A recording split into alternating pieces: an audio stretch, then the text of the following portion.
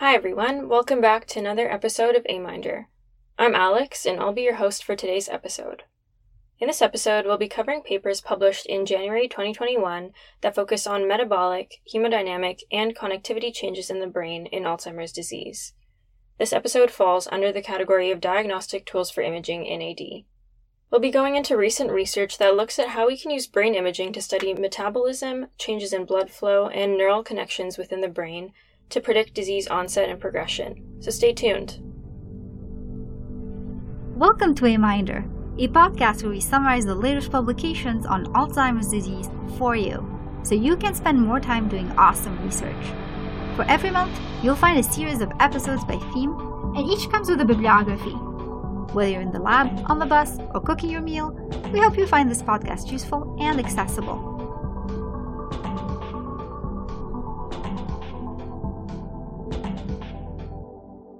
Okay, let's get started.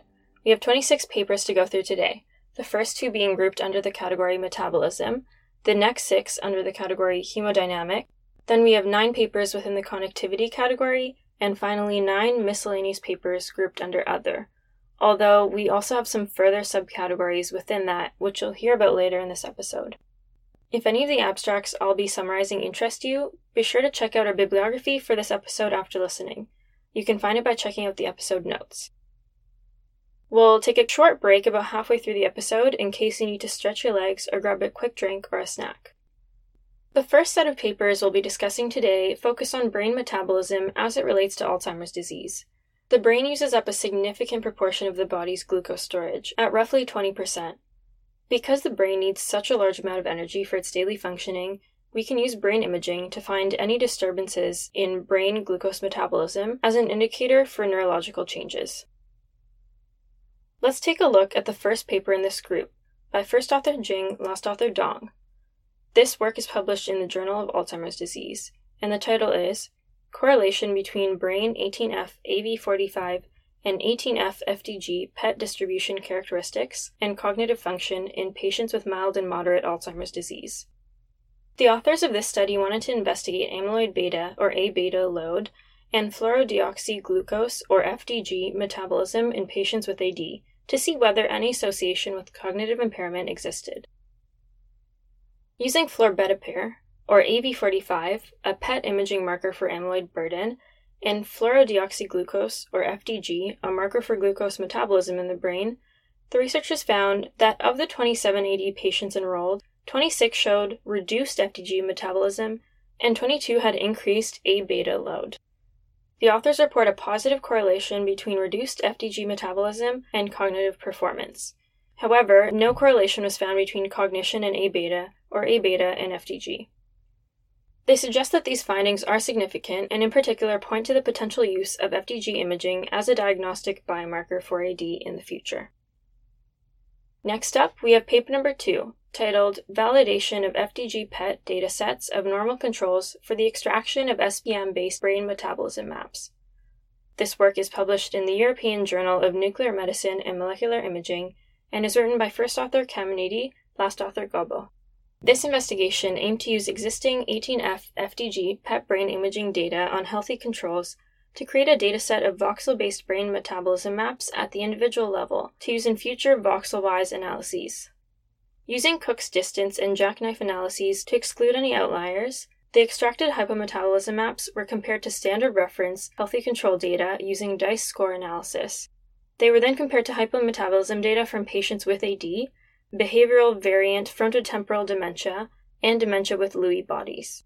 According to the researchers, they found a high overall concordance between the hypometabolism maps in the 3 patient cohorts using SPM-TMAP classification, pointing to their validity for brain metabolism analysis in future research and clinical work. Okay, now we're moving on to our next section, hemodynamics, where we'll be learning about research on how brain imaging for cerebral blood flow sheds light on any neurological disease present within the brain. Paper 3 is the first paper in this section and was published in the journal Annals of Nuclear Medicine. First author is Oba, last author Suzuki. The title of this work is Comparison of Alzheimer's Disease Patients and Healthy Controls in the EZ Z-score Imaging System with Differential Image Reconstruction Methods using SPECT-CT verification using normal database of our institution. To diagnose dementia by cerebral blood flow activity and single photon emission computed tomography, or SPECT, a type of analysis called EZ-score imaging system, or EZIS, is often used. In this current study, the researchers constructed an institutional normal database, or NDB, and 80 specific volumes of interest, or VOIs, in the EZIS analysis. This imaging system was then used to identify 80 patients from healthy controls with two types of image reconstruction in the EZIS analysis: filtered back projection, or FBP, and ordered subset expectation maximization, or OSEM. It is found that OSEM image reconstruction and EZIS analysis of SPECT data was better able to distinguish healthy controls from 80 individuals compared to FBP reconstruction. Let's dive into paper number 4, written by first author Leiden, last author Knight. This work is published in the Neuroimage Journal, and the title is Age-Related Normative Changes in Cerebral Perfusion, Data from the Irish Longitudinal Study on Aging. The authors of this current study aim to use pseudo-continuous arterial spin labeling, or pCASL, MR sequencing, to find any age-related changes in cerebral perfusion as reference values for cerebral blood flow gray matter, or CBFGM measurements. Using a study cohort from the Irish Longitudinal Study on Aging, 468 individuals over the age of 50 underwent pCASL MRI imaging. A generalized additive models for location, shape, and scale method was used to estimate normative values of cerebral perfusion. Interestingly enough, they discovered age and sex differences in CBFGM, such that cerebral blood flow decreases with age and is higher in females compared to males. For more details on the methods and exact findings, check out the full paper in the Neuroimage Journal. Paper number 5 is a really interesting one that looks at the potential for retinal vessel density to shed light on cognitive functioning in AD individuals, a link that has recently gained traction in the research field. It's published in the Journal of Alzheimer's Disease, and the first author is Yan, last author Wang. The title is The Retinal Vessel Density Can Reflect Cognitive Function in Patients with Alzheimer's Disease, Evidence from Optical Coherence, Tomography, Angiography. In this study, 37 AD patients and 29 age-matched controls were enrolled. Optical coherence tomography angiography was used to analyze retinal layer thickness and vessel density, while neuropsychological assessments were completed to measure cognition. The researchers report a positive correlation between retinal vessel density and some cognitive functions, including memory, executive function, and visuospatial perception, and suggest that this could potentially be used in the future as a non-invasive biomarker for AD. Next up, we have paper number 6, titled 18F FDG PET May Differentiate Cerebral Amyloid Angiopathy from Alzheimer's Disease. This work is published in the European Journal of Neurology, and it's written by first author Bergeret, last author Baron. A condition known as cerebral amyloid angiopathy, or CAA, involves amyloid protein buildup in the arteries of the brain. This cerebrovascular disorder commonly causes intracerebral hemorrhage, as well as certain cognitive alterations in old age. The authors of this paper argue that since cognitively normal elderly individuals often display positive amyloid PET, this method for diagnosis of CAA is not reliable.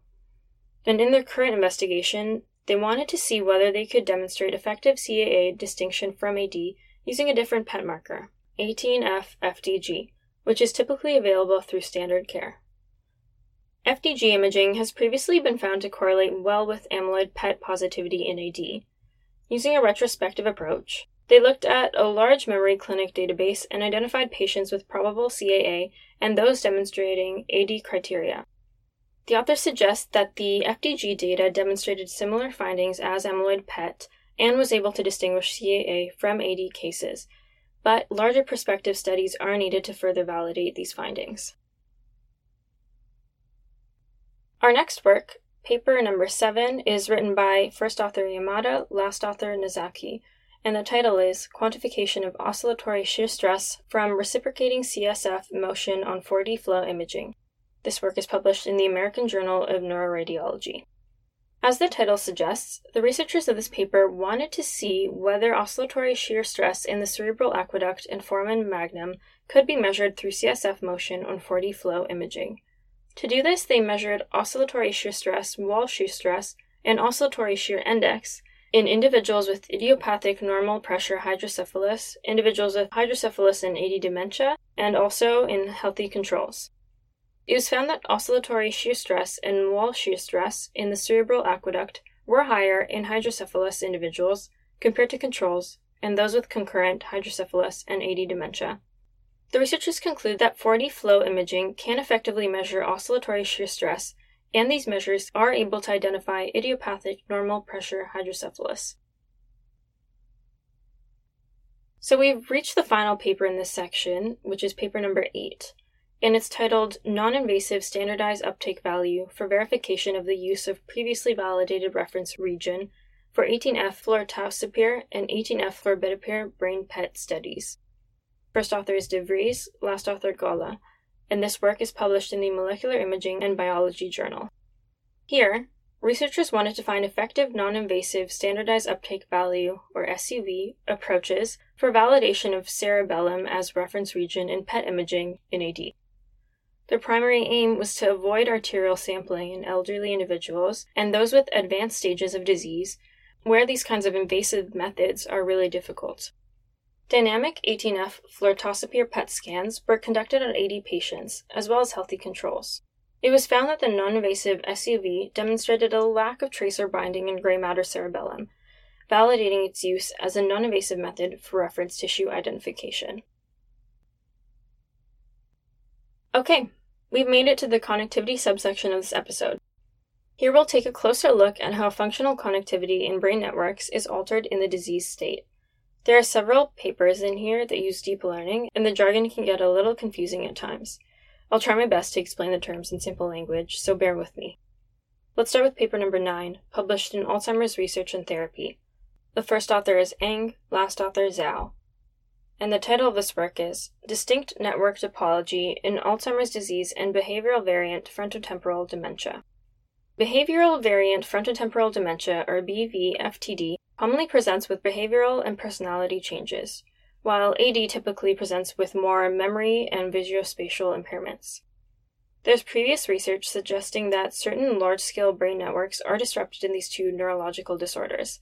This includes the default mode network, or DMN, a brain state in which individuals are undergoing passive rest or mind wandering. The salience network, a brain network involved in detecting salient stimuli in the environment, and the frontoparietal control network, which is involved in executive function. Research on whether inter-network associations and whole brain topology are also altered in AD and BVFTD is limited.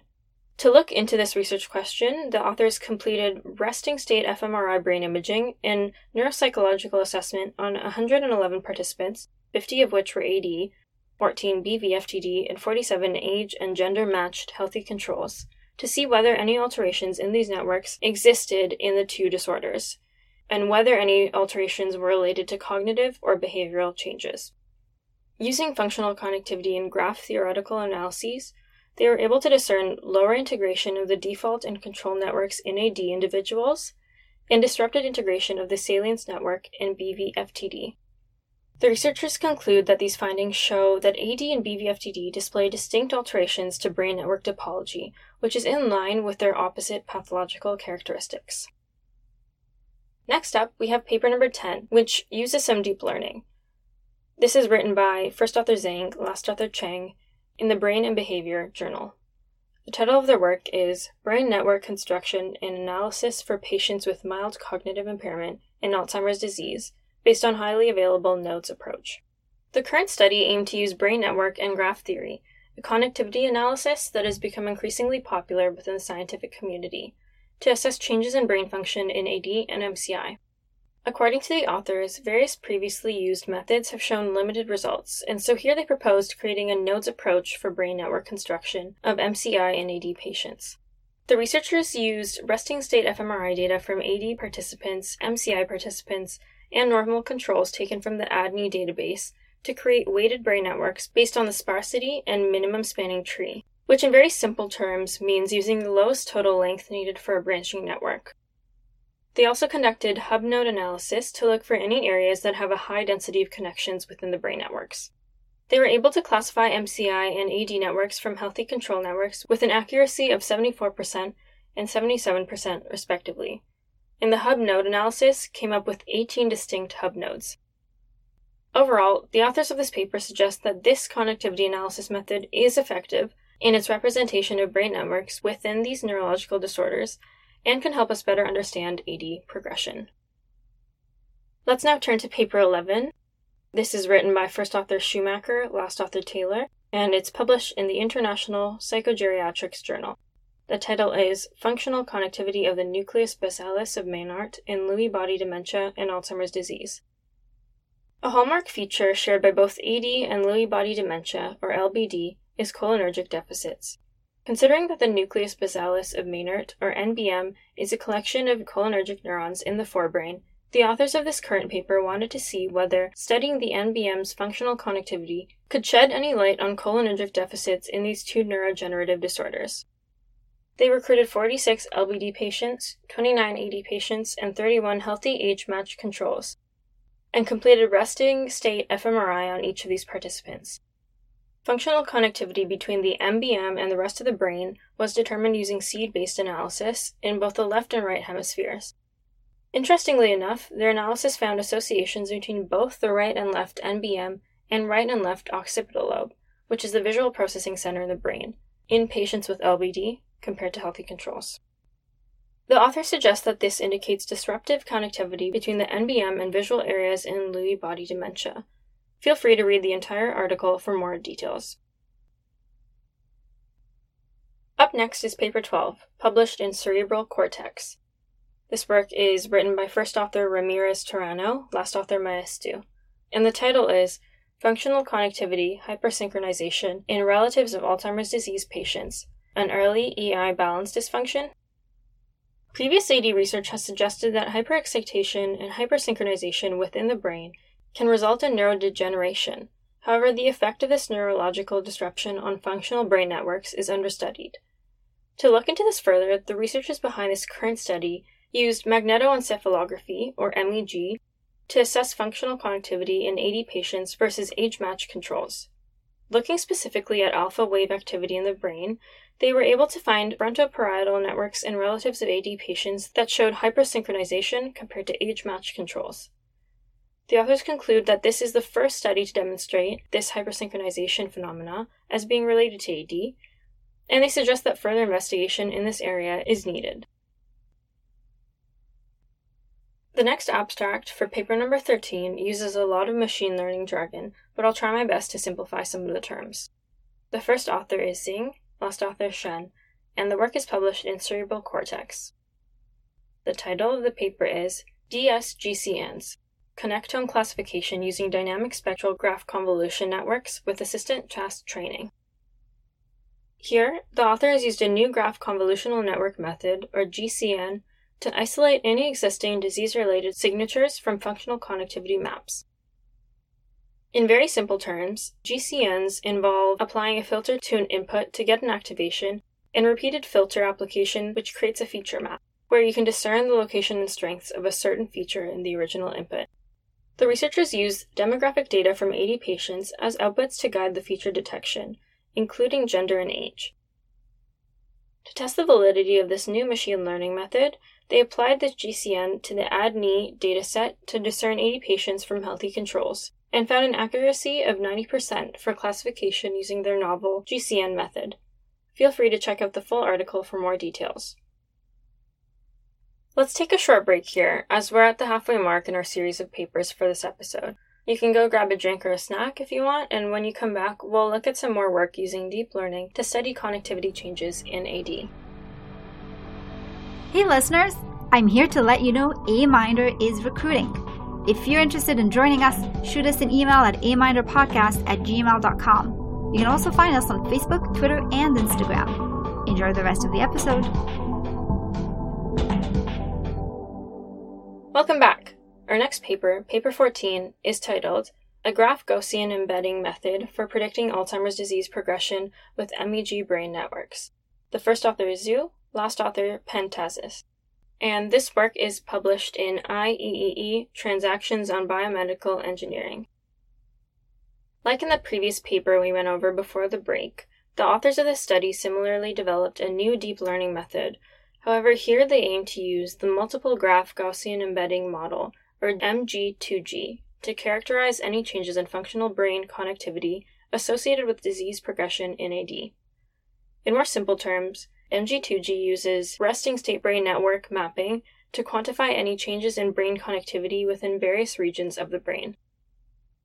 Here they specifically use this MG2G method on MEG brain networks to predict patterns of progression of mild cognitive impairment to AD, as well as brain regions with changes in connectivity that are associated with MCI. For more information on their findings, please check out the full paper.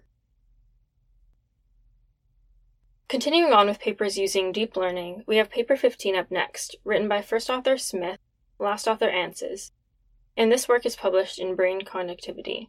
The title is Resting State Functional Connectivity Disruption as a Pathological Biomarker in Autosomal Dominant Alzheimer's Disease.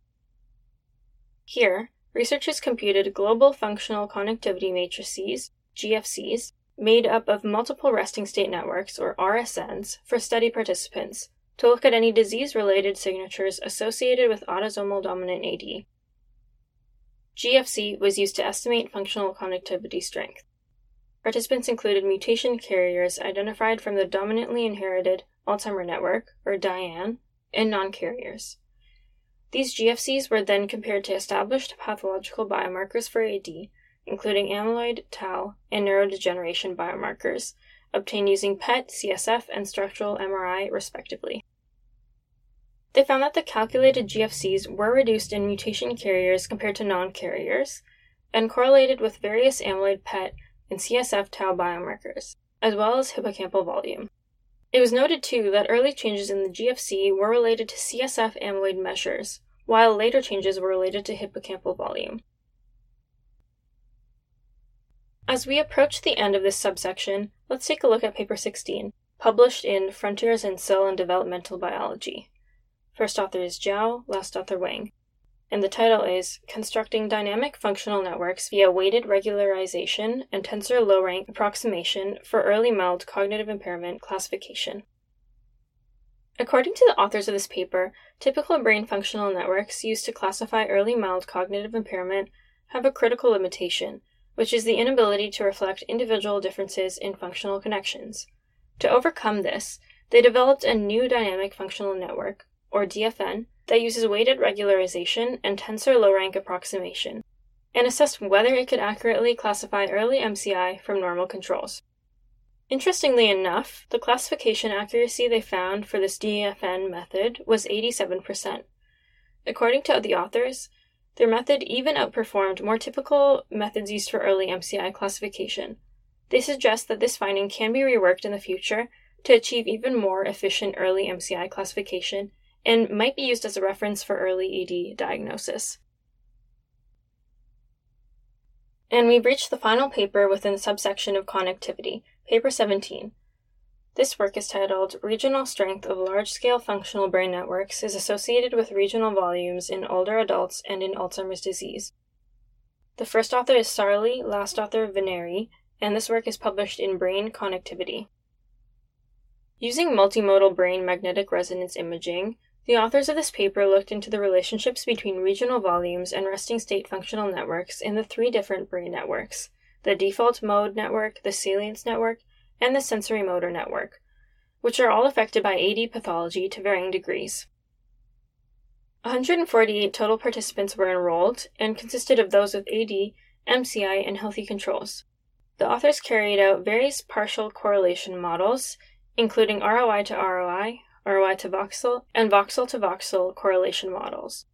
They found that the left insula and right parietal lobe were positively associated with the DMN, while the left parietal lobe was positively associated with the salience network in AD.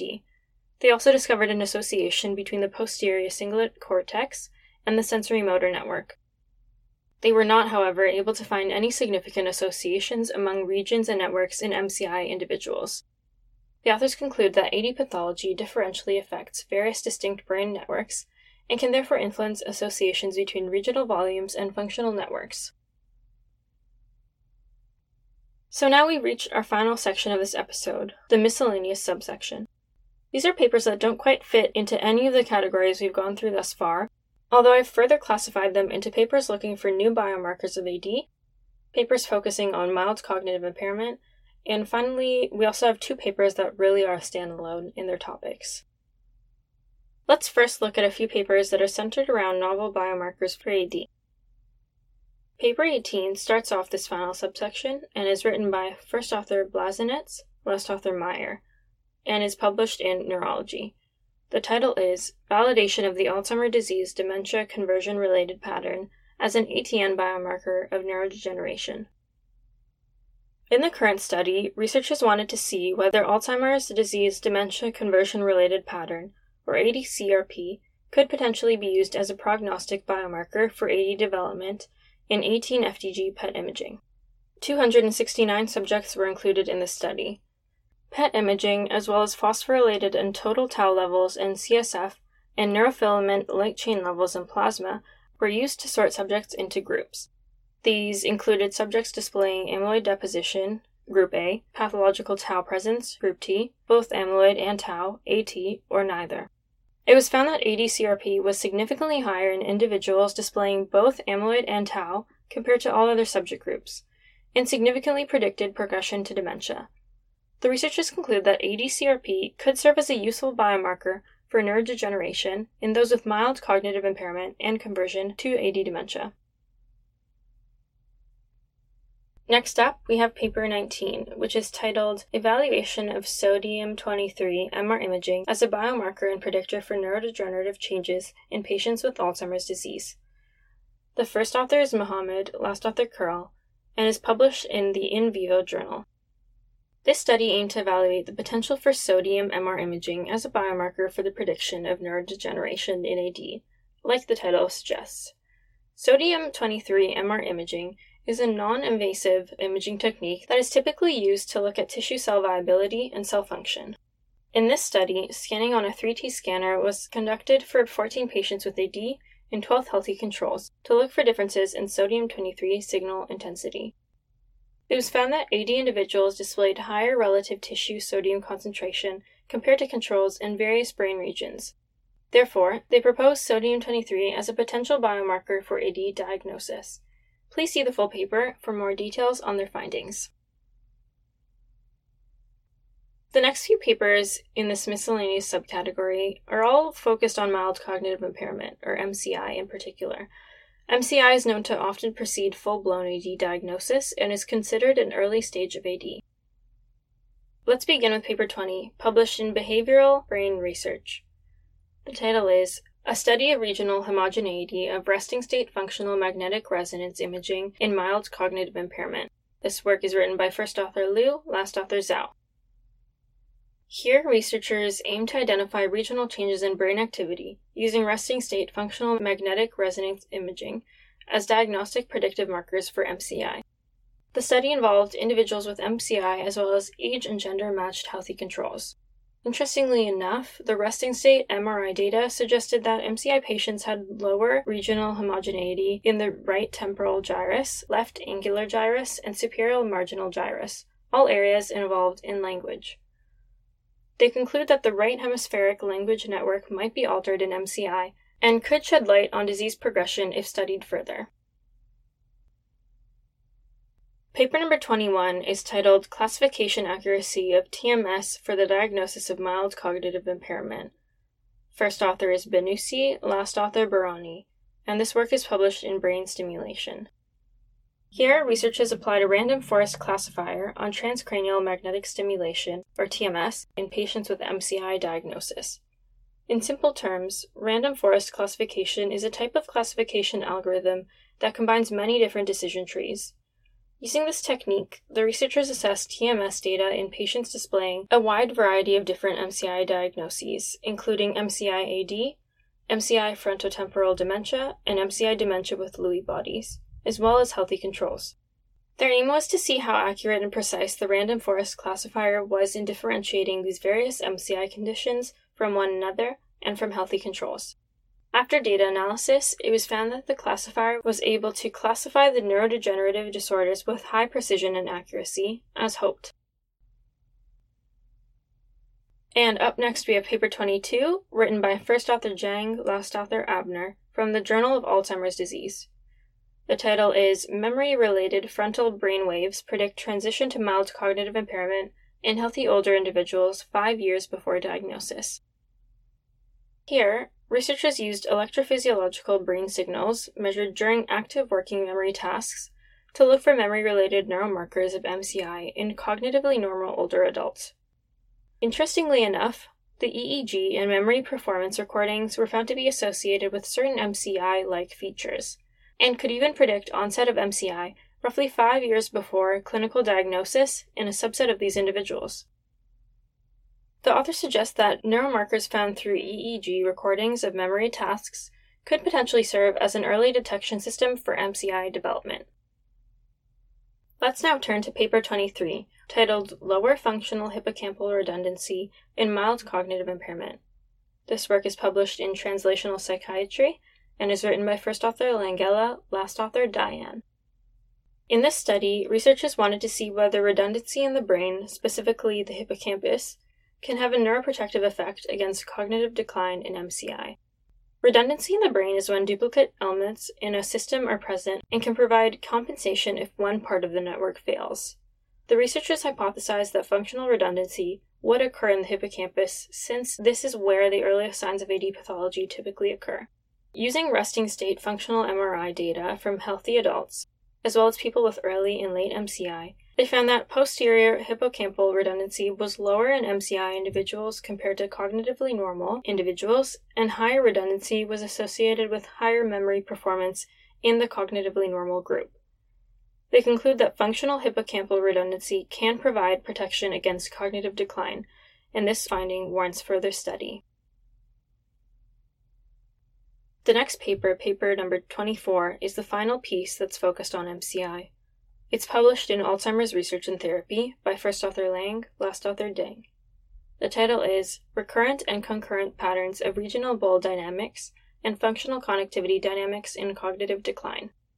Using resting state functional MRI, the authors of this paper looked into any associations between two dynamic brain states found to be correlated with cognitive decline. Specifically, they looked for any recurrent or concurrent patterns of spontaneous neural activity and dynamic functional connectivity in subjective cognitive decline and mild cognitive decline impairment cases.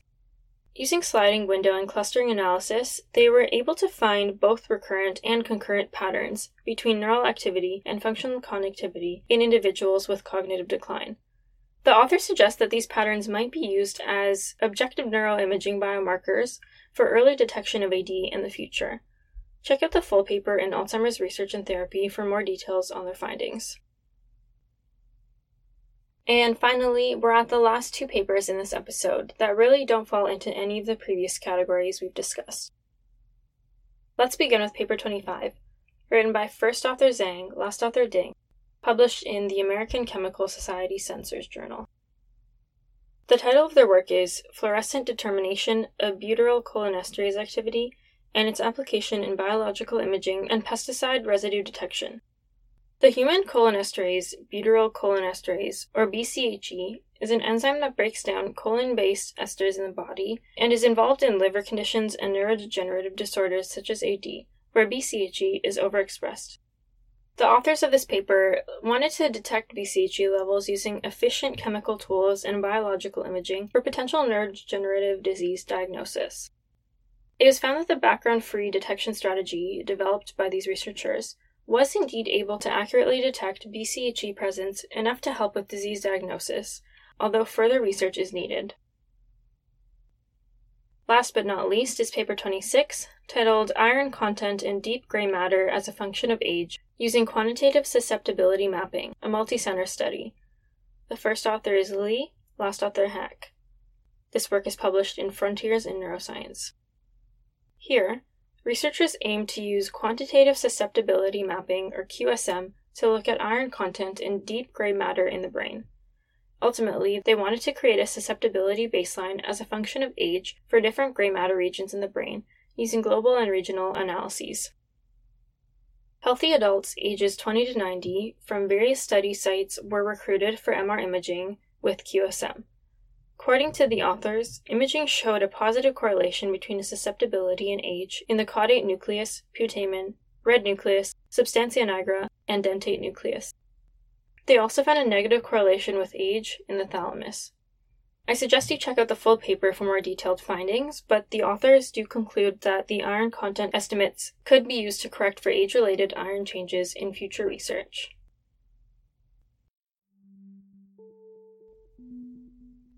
And that's all for this episode. Thank you so much for tuning in. Remember, each episode comes with a bibliography, which you can get by signing up for a mailing list. For details, please check out the episode notes after listening. You can also find us on Facebook, Instagram, and Twitter. Are you curious about being a part of Aminder? Send us an email with your CV and let us know what you'd want to do as part of the team. No experience is required, just an interest and enthusiasm for SciComm. Thanks to the team for making this episode possible.